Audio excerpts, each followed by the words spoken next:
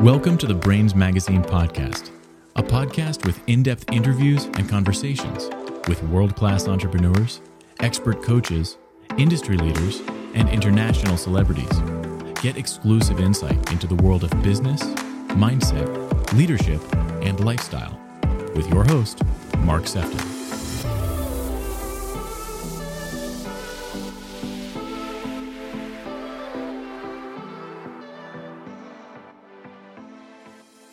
I want to welcome you to this episode of the Brains Magazine podcast. And today we have Kim Shamtali with us. Kim is the CEO and founder of Muscle Mechanics. I mean, even that name, Kim, from the get-go kind of makes me curious. And I always think that, you know, when we hear all these titles of people that have their own business, some of them are very predictable. Some of them are very mundane. Some of them you're like, what on earth? And yet this one kind of brings curiosity as well as kind of like a clear message of what it may pertain to. But really, what is muscle mechanics? Thank you. I like the fact that it's making people curious. For me, muscle mechanics is exploring the physical human body, the emotional human mind, and marrying the two to get the best performance that you can out of yourself. So on a personal level, that would be exploring how your own physiology works best for you. Some tried and tested ways of approaching recovery if you've been injured in sport may not be a one size fits all. I'm trying to encompass the uniqueness of people and how they have their own timescale of what will make them feel better and how they can then go back and still perform and enjoy what they do. So for me, it's sort of encompassing everything on different levels so that we get to know the real version of them. Yeah, I mean, I'm a massive sports fan. I play a lot of sport, watch a lot of sport. So kind of it's fascinating for me, let alone our audience today, to be able to talk about like some of the essence of what you've been doing and why. And I know that you have an up-and-coming book coming out very shortly, Kim, called Don't Think, Use Instinct. Tell me a little bit about the thought behind that and what can people expect from those pages? Don't Think, Use Instinct is a culmination of 4 years' work observing my son, who had a brain tumor diagnosis back in 2017, and as a family how we coped through the trauma of the diagnosis and how you have to look at life in a 360. It's a complete change of events of how you would visualize how things would be to having to change everything. So Don't Think, Use Instinct is my observations and also hints and tips of how to believe and create a recovery journey. So once I think a lot of people, when they go in, they have surgery to say like a cure-all situation for an injury, that's the end of the journey. It really isn't. The hard work begins afterwards once the surgery has been successful, when you are then discharged to go home. And it's when you sit there and you go, how do I do this? How do I get to where I was? How do I get to move about again? What's happening next? So I'm taking readers on a journey from what that would possibly mean and how that would look, but also to give them illumination as to the pitfalls that can happen and certain mindsets you can go through, which are perfectly normal, especially if it's a child in your family that has a life-changing illness, or if it's just someone that you know and you're very closely connected to. You may feel impacted by what's happened to them, how you could best serve them and be supportive so that they can continue to get better. So when you've wrote this book, and congratulations, by the way, have you wrote it for people that may be in a similar position to you, who are the parents of a child who is sick or needs some intervention, or is it for the person who's going through the recovery, or is it both? I would say the first initial intention was for other parents like myself going through a similar situation where their child has been diagnosed with a brain tumor, and what means, and they would go about a recovery plan. But then I realized just how that could also reach other people. It could be adults, it could be anybody that's going through a recovery journey that just needs to know mentally you will have ups and downs. You will need to be more resilient in your approach to achieve success in your outcome of predominantly independence and going back to full fitness. So yes, in the end it became both. Beautiful. I love when that happens. Would you say that if you were to be able to pinpoint, one thing that you would want the reader to take from this book, what is it that you would want for them to take? To not accept the first answer you receive with regards to your question, and to always ask questions, no matter what setting you're in. If you feel intimidated by medical professionals or you feel your voice isn't being heard, be louder, just to make sure that you're making your point and that they understand that you don't always agree, and that is also okay. Beautiful. The book's called Don't Think, Use Instinct. I just want to touch on instinct because it's one of those words that when I hear, I always think of animals first. Like I always think of like a lion, or and not necessarily so much straight away human instinct, though it's kind of an interesting word. We hear it. I would love to know, what is instinct to you, and how do we fine tune that? How do we actually start to go towards instinct and away from thoughts? That's for me, it's me tuning into my maternal inner voice when I think one of my children might be in trouble, or if there's a sense of danger. It is primal. I do think we have that within all of us. It's just when you're not silent, you're constantly busying the mind with logical outcomes. There's so much data in front of you. Your eyes are taking in all this information that you need to quieten down and listen to the inner self of what's being told, and the kind of sense, if it's off, like that pit of your stomach, oof, butterflies, or yeah, I don't want to go to that particular event, or I don't want to get involved. That's the instinct there, that horrible feeling. And sometimes it's a good feeling when you know you're on a roll, and it's a lucky surge that if you go and take that chance, you're going to make the best use of that. That's also a great thing. But when it's negative and it feels scary, this is when you should act on it. There's a reason for it. And if it's a health related matter, you're feeling you're a little bit uncomfortable about, that's when you should explore it, because there's a difference between saving a life and letting something manifest for far longer than it needs to, which then becomes a danger to yourself and to the loved ones that you're caring for. Yeah, lovely. And you talking about, how we need to be, find pockets of silence and quieten down. Would you have a couple of thoughts of how you go about doing that? Well, usually for me, I do like to meditate. I tend to do this every day in the morning, just before I start breakfast run. Obviously, I'm a busy mum of 3. It can get very noisy very quickly. And just before you are shutting down for the night. So before I do all my journal thoughts, then I have that sort of silence for 10 minutes, 10 to 15 minutes, where I can just allow my body and my mind to communicate with each other what's been happening. So you get a good quality sleep, but also you have an awareness of where you're at.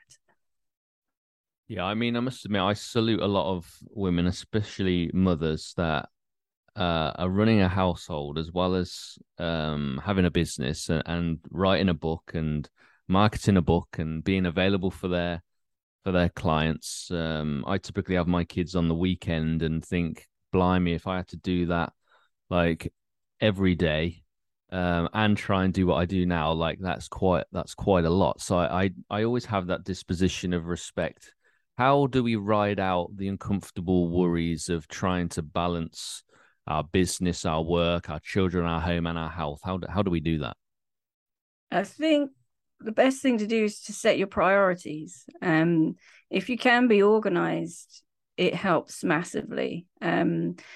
It's sort of not burying your head in the sand. If you know there's work that's got to be done, you need to have a robust diary. I love my diary system, and it may make me sound very boring, but to be honest, I get to make maximum use of my day, and I can still have time for my kids to do homework and things that they might want to talk about. Now, if I didn't make time for that, then it would be a very different story.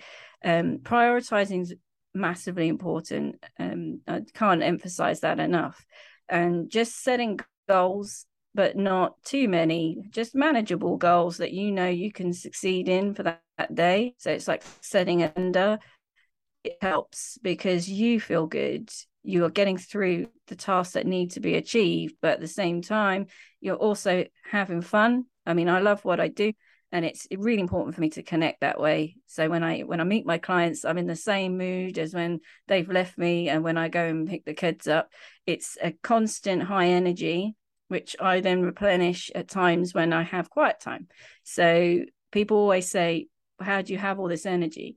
It's you've got to put some energy in to get some energy out, if that makes any sense. Absolutely.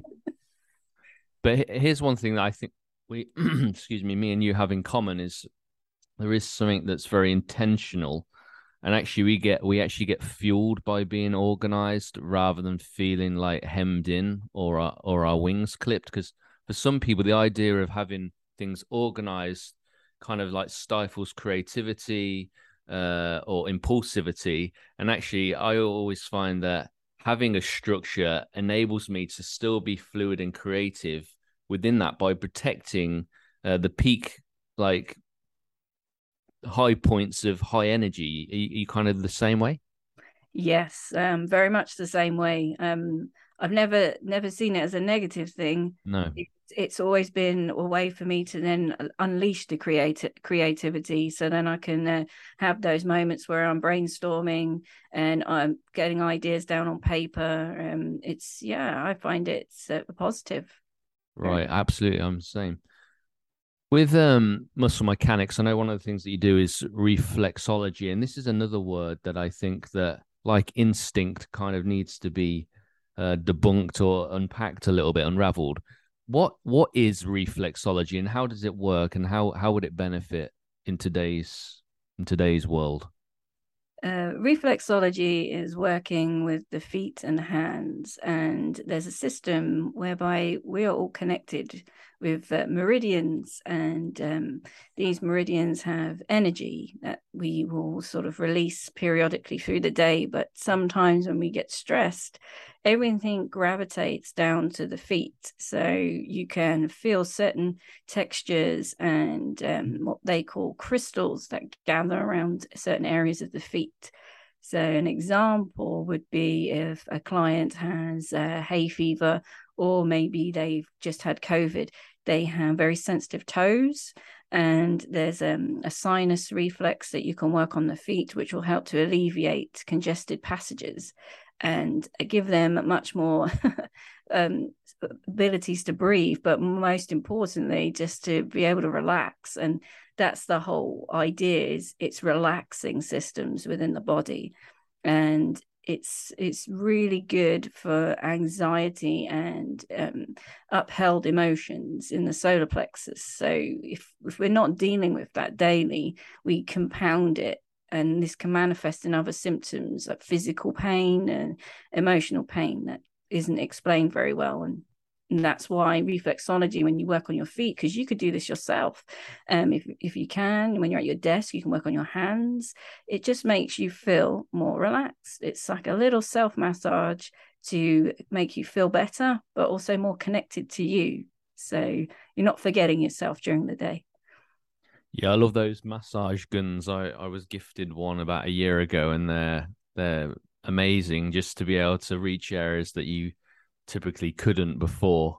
They're a really good investment. But I'm glad I asked that question because you taught me a couple of things there that I didn't know. I always find it fascinating, Kim, when like a pressure point in your hand or your feet can like have a correlation to your sinuses. That's pretty radical. Yes, and I was of the same opinion until I went to a tutor in London and explored it, because in my mind I thought, what's going on here? I was in a period of stress. I wasn't very happy with my job, but I just felt my energy was low. It needed to get better. And she showed me the method. It's a Eunice Ingham method of reflexology, whereby this lady, she was wonderful. She worked with a lot of hospitals and alongside medical professionals, and demonstrated how this had an impact on patients to reduce their levels of stress, but also to help them become better. So it was a situation whereby there was a connection in the body, and how you can then operate these meridians, which is kind of coming from Chinese theology of acupuncture and acupressure, that you can then remove energy blockages to give you more energy, but also to help you get rid of any viruses and boost your immunity. So there's ways to do it, and I think it's just about connecting you back to yourself and knowing how these patterns on your feet and certain pressure points can identify weak areas you can then explore and improve. So I think for reflexology for beginners is a good stepping stone to looking at how you're coping with life. Definitely. Now, I noticed that you volunteer your services to a local football team. That kind of stuck out for me because I still play football now. I'm 40 and I've been playing in the same league since I was 18. So I love my football, love my tennis, love to keep fit. How do we keep our muscles in good shape? What would be some of your thoughts on that, specific for those of us that are active? And I think, health and well-being has never been so predominant or focused on as it has been in the last, say, 5 years. It really has kind of take front stage, both mental health and physical health. I think you've identified it right there. It's the mental battle versus the physical performance that your body will be able to achieve. With the volunteering work I do at my Sunday League football club, it's looking at both and making sure the players are okay, making sure that they understand that you will get tired and that you need to always make sure, if you're not 100%, to step back and allow time to recover properly, and to make sure they're aware of everything that's available to them, stretches. So as we get older, we might need to do more stretching. It's to prepare the body for the shock you're going to put it through, and the tackles that you might come across, and the goalkeepers getting pounded with these shots on goal. You see their shoulders taking a lot of stress, and for me, if I can have a chat and check in with them once a month, maybe twice a week if need be, just to see how they're holding up, it reveals a lot about how their body will perform later on. So working with these guys has been a privilege. I thoroughly enjoy it. It's a totally different mindset and client base from where I was before, which was in a clinical setting. So they're full of life and vitality, but also very into their football. And for me, all I try and do is point them in the right direction. Whether they take the advice is another matter, but at least I make it available so they can always ask. So the key things I would say, if you're going back into sport after a period of absence, is to take your time and gauge how much you are able to free up each week. Don't overcommit, because you're likely to quit early.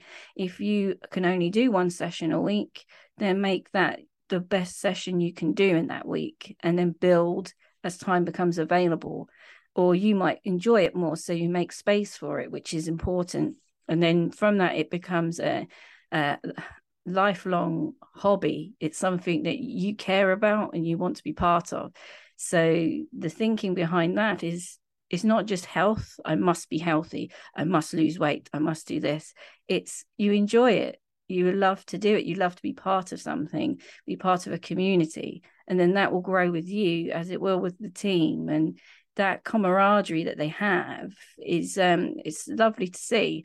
And every time they have their season, when it kicks off, you know they're all going to be there for each other. And I can't sort of promote it enough, is if you can get involved in a community like that park run, or, you know, like a running club, something that you're keen on, that you used to do, it will make a different connection with you as a person than if you were just striking it out in the gym on your own. Sometimes it's very hard to be motivated every day when you're flying solo. I absolutely resonate 1,000% with that, you know, and I mean, the team that you've been working with, Camberley United, right? That's correct. Yeah. It is interesting because I know, like, we had training last night. We have training every Wednesday, and you know, I know there's some lads that purely come because it's so beneficial to their mental health, like just getting out of their head, changing their environment, as you said, having that camaraderie. I mean, I love that. Like, I've always enjoyed sports because I like the social element, as well as the fact that it doesn't even feel like exercise. So totally love the fact that you're calling people to be motivated by what they enjoy, and to find something that does build that sense of community. One thought I had, I just wondered if you could maybe shine some light on it, or maybe I'm just a bit weird. There's times where, you know, it's like, if I go for a run, I feel like that I'm not as big, like physically as big. Like, it almost feels like I correlate when I run that I'm keeping my waistline at a certain stage. And if I haven't run for a week, I feel like I've put weight on. And I find it quite funny how it feels a little bit like that. Is that just a Mark thing, or do other people have that? I think everyone can have that. I think it's definitely a mind connection to a certain outcome. For me, when I go running, I think, okay, that's the distance. Let's see how comfortable I can make this for myself. Yes, there's if you fixate on a physical outcome, how you look, it will start to build momentum. If you could just disrupt that and slot something else in there, like another goal, it will help you to refocus a different aspect. And before you know it, the visualization of a different goal. I had to overcome 3 major surgeries for my children, and my core abdominal muscles were divided. They weren't in the best shape. And as a runner, you can't run like that. I had to do a lot of groundwork, of foundation work first, to heal those muscles so that I could take the strain of running, because I enjoyed it. And then when I felt I was strong enough, I went to do something once a week, run with a club. And I built up from there, which I think people are missing this, is you can't just go straight in. You need to look at how that's going to be and how you are, and then visualize the actual progress, and then you're there. It's sort of peeling back the layers. The more you do it, you'll see it more visually. It's you acknowledging you in a different way. So you've got to love yourself a bit there and not be so hard. Very good. Yeah, I always find it fascinating that I love being in the community and doing sports, but when it comes to running, I love to run by myself. That's the one time where I don't know what it is. I'm just like, leave me alone. I just don't want to speak. I just want to run. Forrest Gump moment, I think. Well, I can be like that too. I think if you've got a lot on, it's a very good way of decompressing, and you just letting go of everything and letting go of all the rubbish, all the negative chat. It's you versus you, and you can work as hard as you like, or you may even decide not to complete the challenge. But I think for those that have run past and run alongside in a half marathon, they finished. They had a downtime at mile 10, and I've gone along and I said, do you know what? There's not that much longer. It's 5K, it's a park run. You can do this. And then they perk up and you see them starting to rally into a little jog. And then I see them at the finish, and it's good. I always clap. I always spend time after I finish to make sure that I congratulate those behind me that also finished, because it's a hard slog. You know, when you set yourself 5K for the first time, it is the furthest distance in the world. But once you've done it a few times, you think, wow, you know, what else can I do? It builds your own confidence. So it's just a step at a time. It does. Whenever I run, I always clap the person that I run past, always. Like, and I've done that, and it's hilarious, the response. So if you're a runner, start doing it, and we'll start having like a bit of a renaissance of people just clapping each other. It's normally I get such an uplift response from those that I've clapped, like a big warm smile, or almost like their shoulders lift. It does have an impact. And I always believe that, you know, when you do good for someone else, it always like comes back to you anyway. So me like uplifting somebody else uplifts me, and I think we can definitely learn something from that.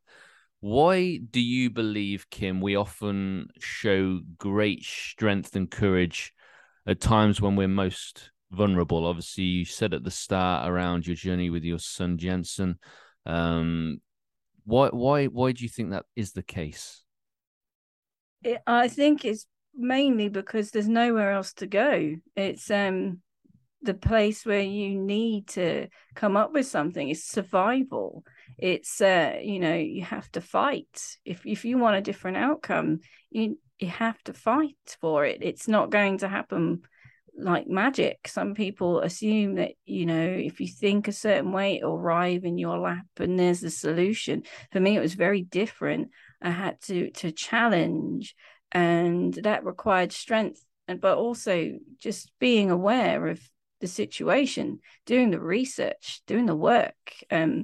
My son's diagnosis was unusual.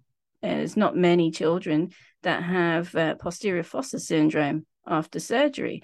And I had to SWOT to find out all I could about it, and then present arguments when I felt that I wasn't being listened to. So when you are vulnerable, you can also be at your best, because you kind of have to go for it. There's no sort of, oh, let's be complacent, everything will be taken care of. It's more like I'm taken care of instead, which changes the way you think. So then you can then go out and start taking control of more decisions instead of waiting for the decisions to be made for you. Yeah, a word that comes to mind when I hear this is resilience. Your ability to, I mean, you were talking about like you've got nowhere else to go. There's almost that sense like you can't afford not to put your head above the parapet and do whatever it can. You talked about, you know, not burying our head in the sand early on. You know, I know that you help people improve their resilience through invention. How does that work? How do you go about that? Well, after talking to them and finding out more about what's been bothering them, the frustrations they're facing, it's opening up their mind by asking a series of questions. They're not particularly difficult questions. They're more open, so they have to answer it creatively. Like there's no sort of preconceived answer. That's okay. Yes, no. They have to articulate a different way. And with Jensen, didn't talk for 2 months. This condition wiped out all his muscle tone, and vocal cords have muscles. And he was so frustrated one day, and he saw me eating. I didn't realize I was being so cruel. I was sitting there eating. I had a nice slice of cake. It was a long day, and he's there in his assistant's buggy watching me. And out of nowhere, he said, "Cake." And that blew my mind, because it came from a place where he was so angry and so frustrated because no one was listening to him, that this word come out. And it was, for me, a breakthrough. I realized he was listening very well to everything going on around him, but his timing of how he could articulate his words in a conversation was that much slower. And from that point, him being my VIP client, I had to understand and listen. It's like listening is very important. And he taught me that, because from one word came another word, and then he started to build his sentences again. So it's profound when that happens. And how is he now? He's being very cheeky. He's been leading the team out for Farnborough Town Football Club for their last FA Cup tie fixture, which I believe was a 1-1 draw, and he was led out with the team, and he stood there and we did the minute silence, and he was very good. It was the best walking I'd seen him do. And I didn't have any assistance equipment. We walked on, and he just seemed very proud. And so he should be, because he had a shirt on, same as the other players, with his name on the back. Beautiful. So they were astonished. They were so pleased to meet him, and he was even more pleased that he'd go into the players' lounge and have a drink, be treated like a king. Love that. That's a beautiful story, and a great way to bring this in to a close. Kim, is there anything that you wanted to say that we haven't captured, and just let people know how they can find out more about you, and give us details about when your book's coming out? Don't Think, Use Instinct. Yes, people can follow us on Instagram and Facebook at Muscle Mechanics Balms. What we create are self-care kits. So they're like your natural first aid, blended by myself within my workshop. I've created these balms to operate on swellings, cuts, bruises, but also muscle pain that may be experienced from doing extreme challenges like the London Marathon. So other places you could possibly find us would be the London Marathon Running Show, which will be at the ExCeL, and that's from the 28th of September to the 1st of October.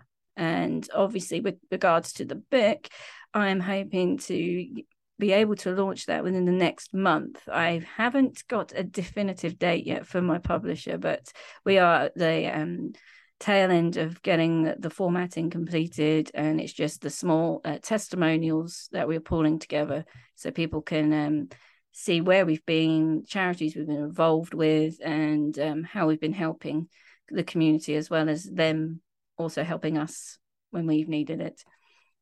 Amazing.